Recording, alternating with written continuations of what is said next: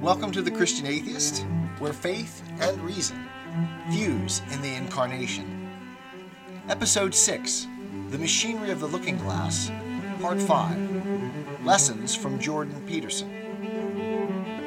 My journey to the Looking Glass in July of 2019 was a long road, a quarter century in the making. As an intellectual, a professor of philosophy, my odyssey was in the mind, of the imagination, where we intellectuals live. We choose the world we want to live in, one of the dizzying freedoms and luxuries that our rational nature provides. We are as free to choose the road to perdition as that of salvation. I chose atheism because I no longer believed in God's existence. But in doing so, I committed myself to the search for truth, no matter the cost. This was my Tao.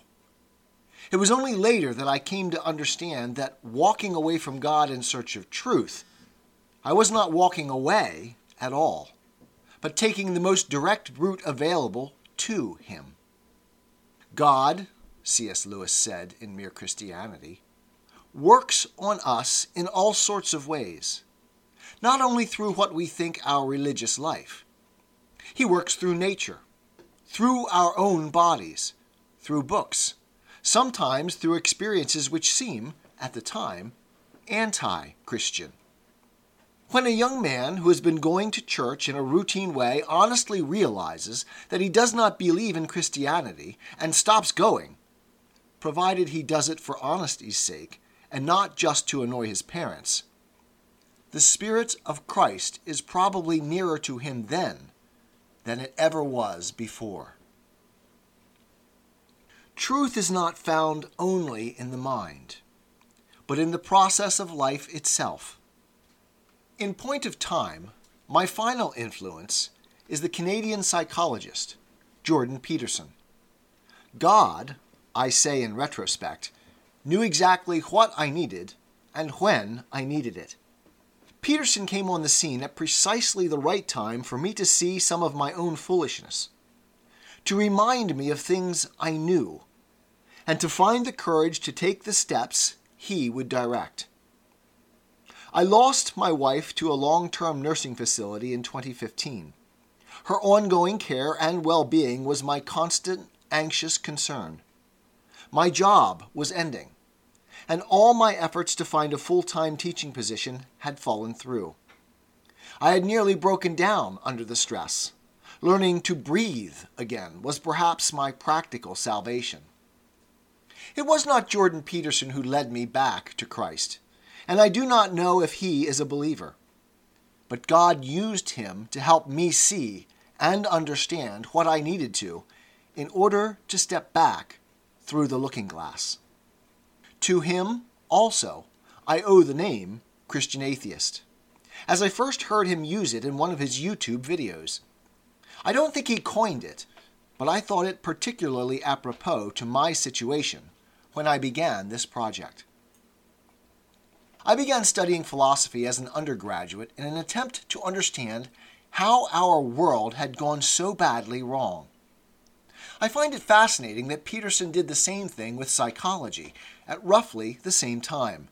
He is 4 years older than me.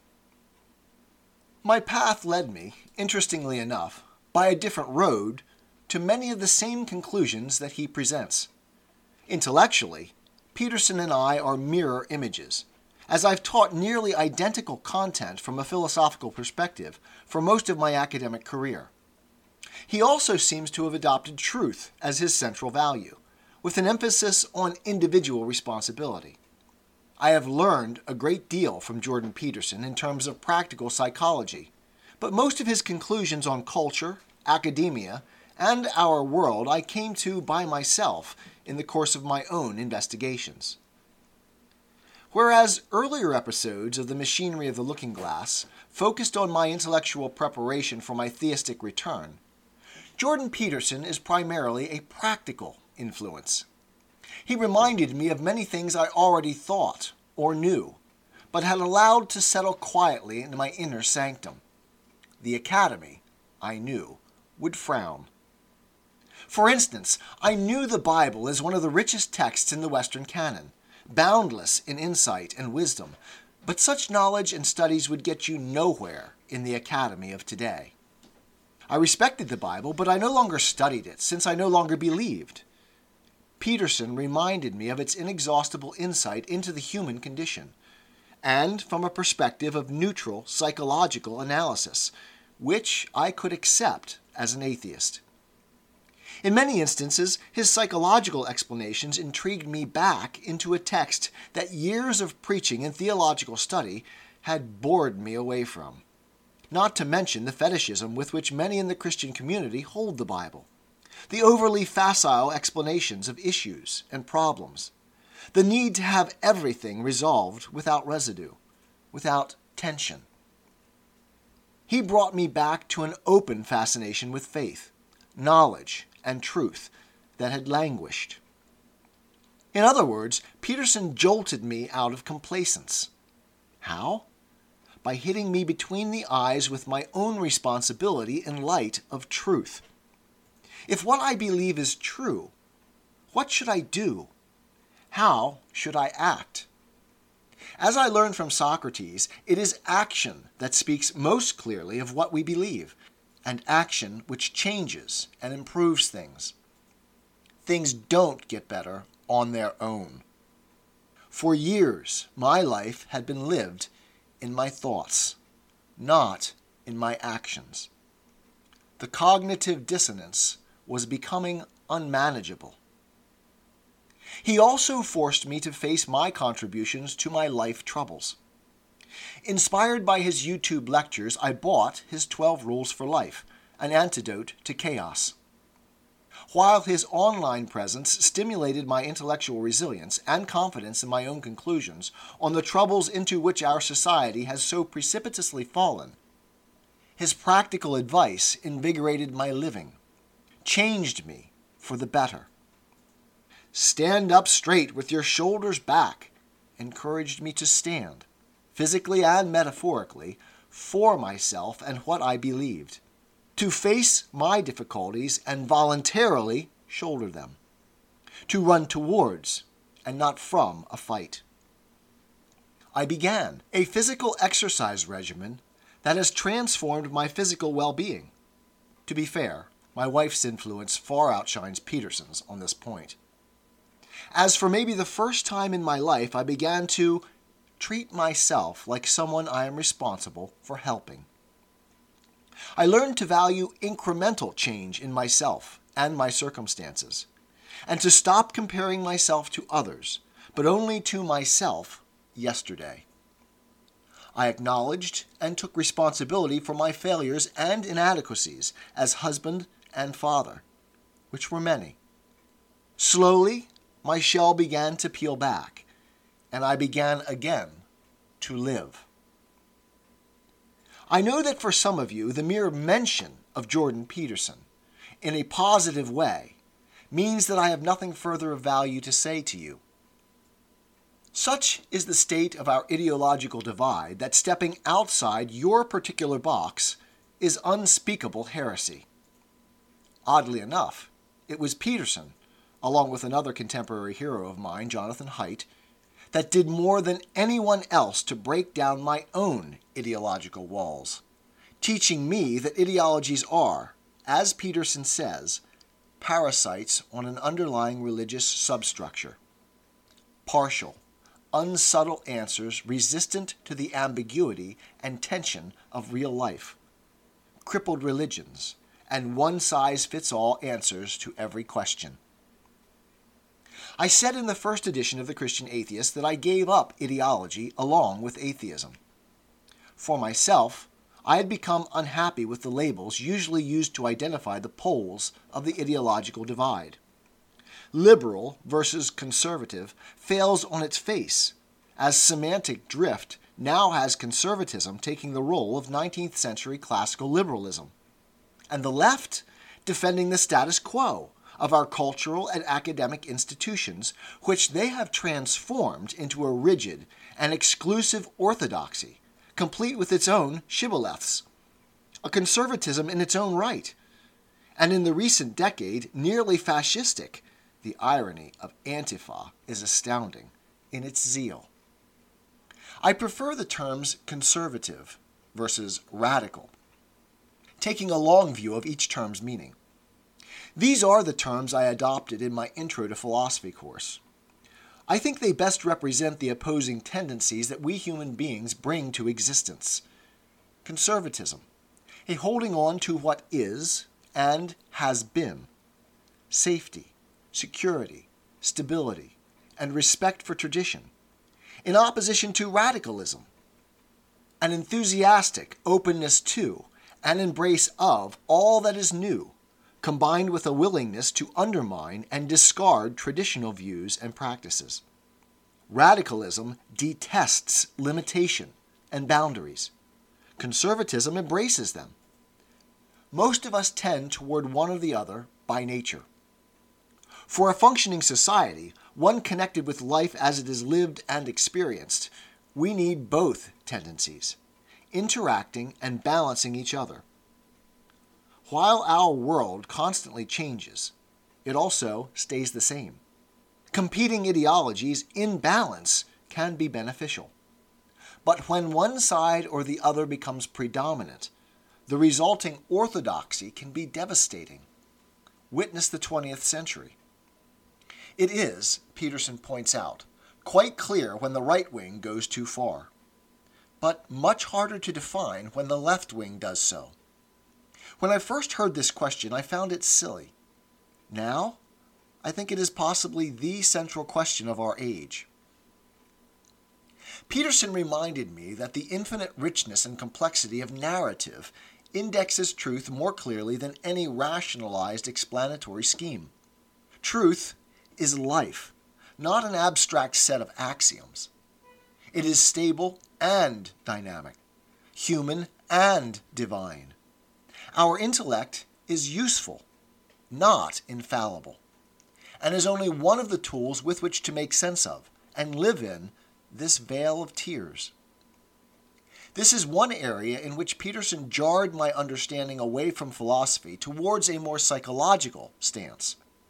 Truth, I think, is far more complex, subtle, and profoundly connected with human life and existence, and too massive, profound, and transcendent, indeed magical, than I was willing to consider as a philosopher. This was Socrates' lesson, too. We create our lives in our actions, our choices, as we write stories with our pens. We are, in our very essence, storytelling animals.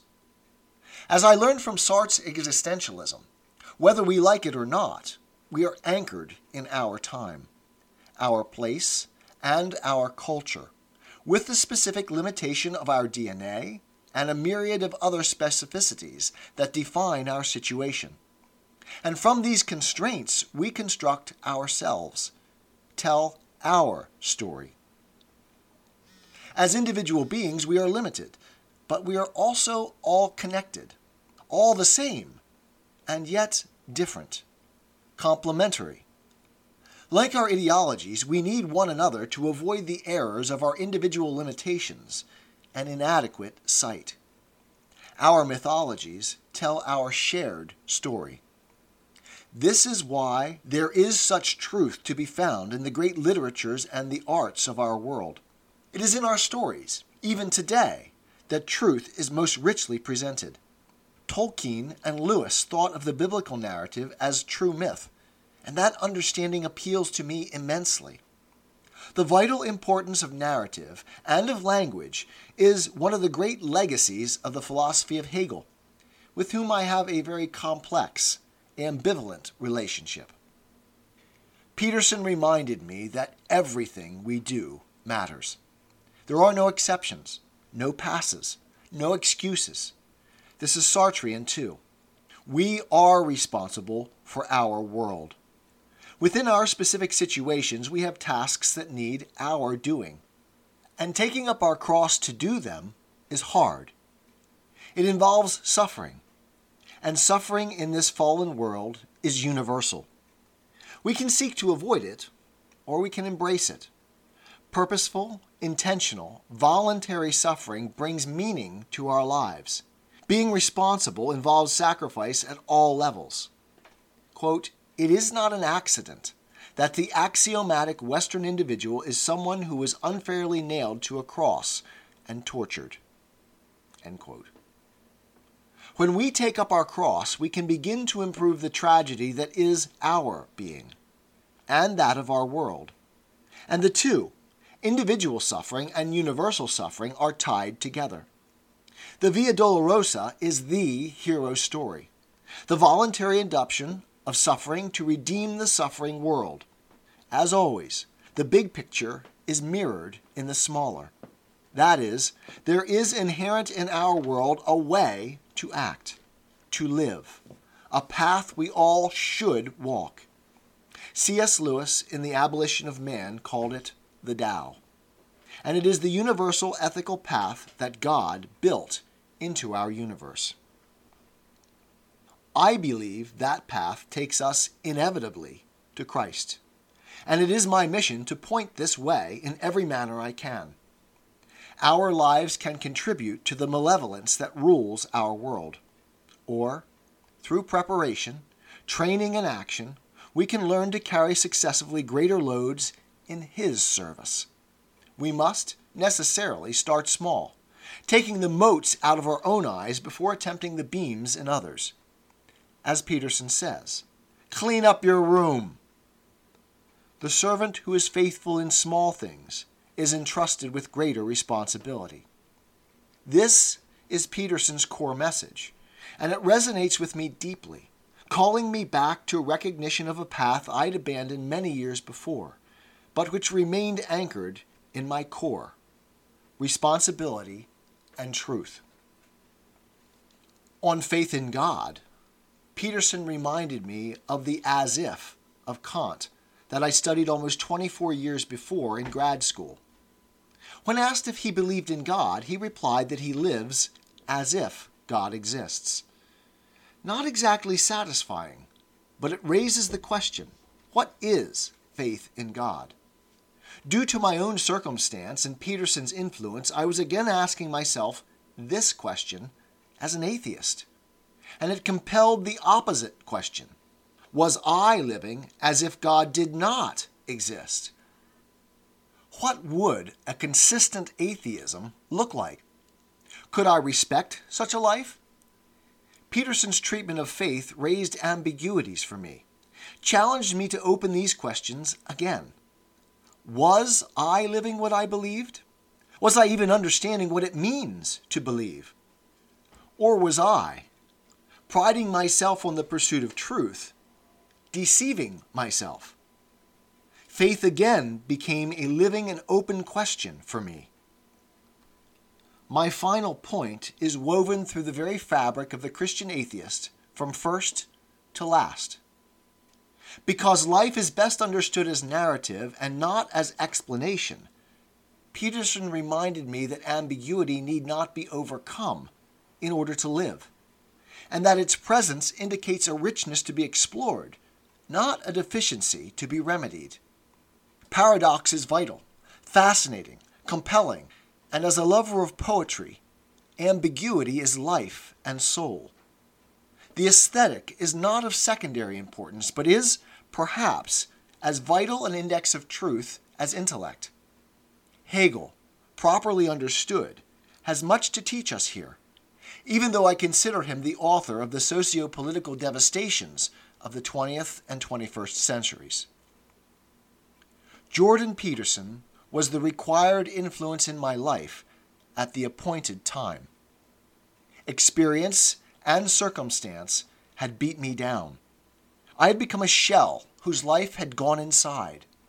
God called me out to revivify me, armor me against the coming dragons, to again take the field that I had ceded the foe, and to arm myself for the conflict, and restore my confidence, and to find my strength and resolve. To be, that is, a man, with all that means. Thank God for Jordan Peterson. I do. the machinery in place, one desideratum remained to my step back through the looking glass. A motivation, an inspiration, an incarnation, an image of God in human form. I am a Christian, with the searching and skeptical mind of an atheist. I don't want to believe anything that isn't true. I know both sides of the looking glass, and I know them with open eyes. I choose Christ's side. I invite you to join me from wherever you stand before the looking glass. That's this week's episode. Thanks for listening, and remember, you can have your religious cake and eat it too. You can have reason, respect for science, a 21st century worldview, and be Christian.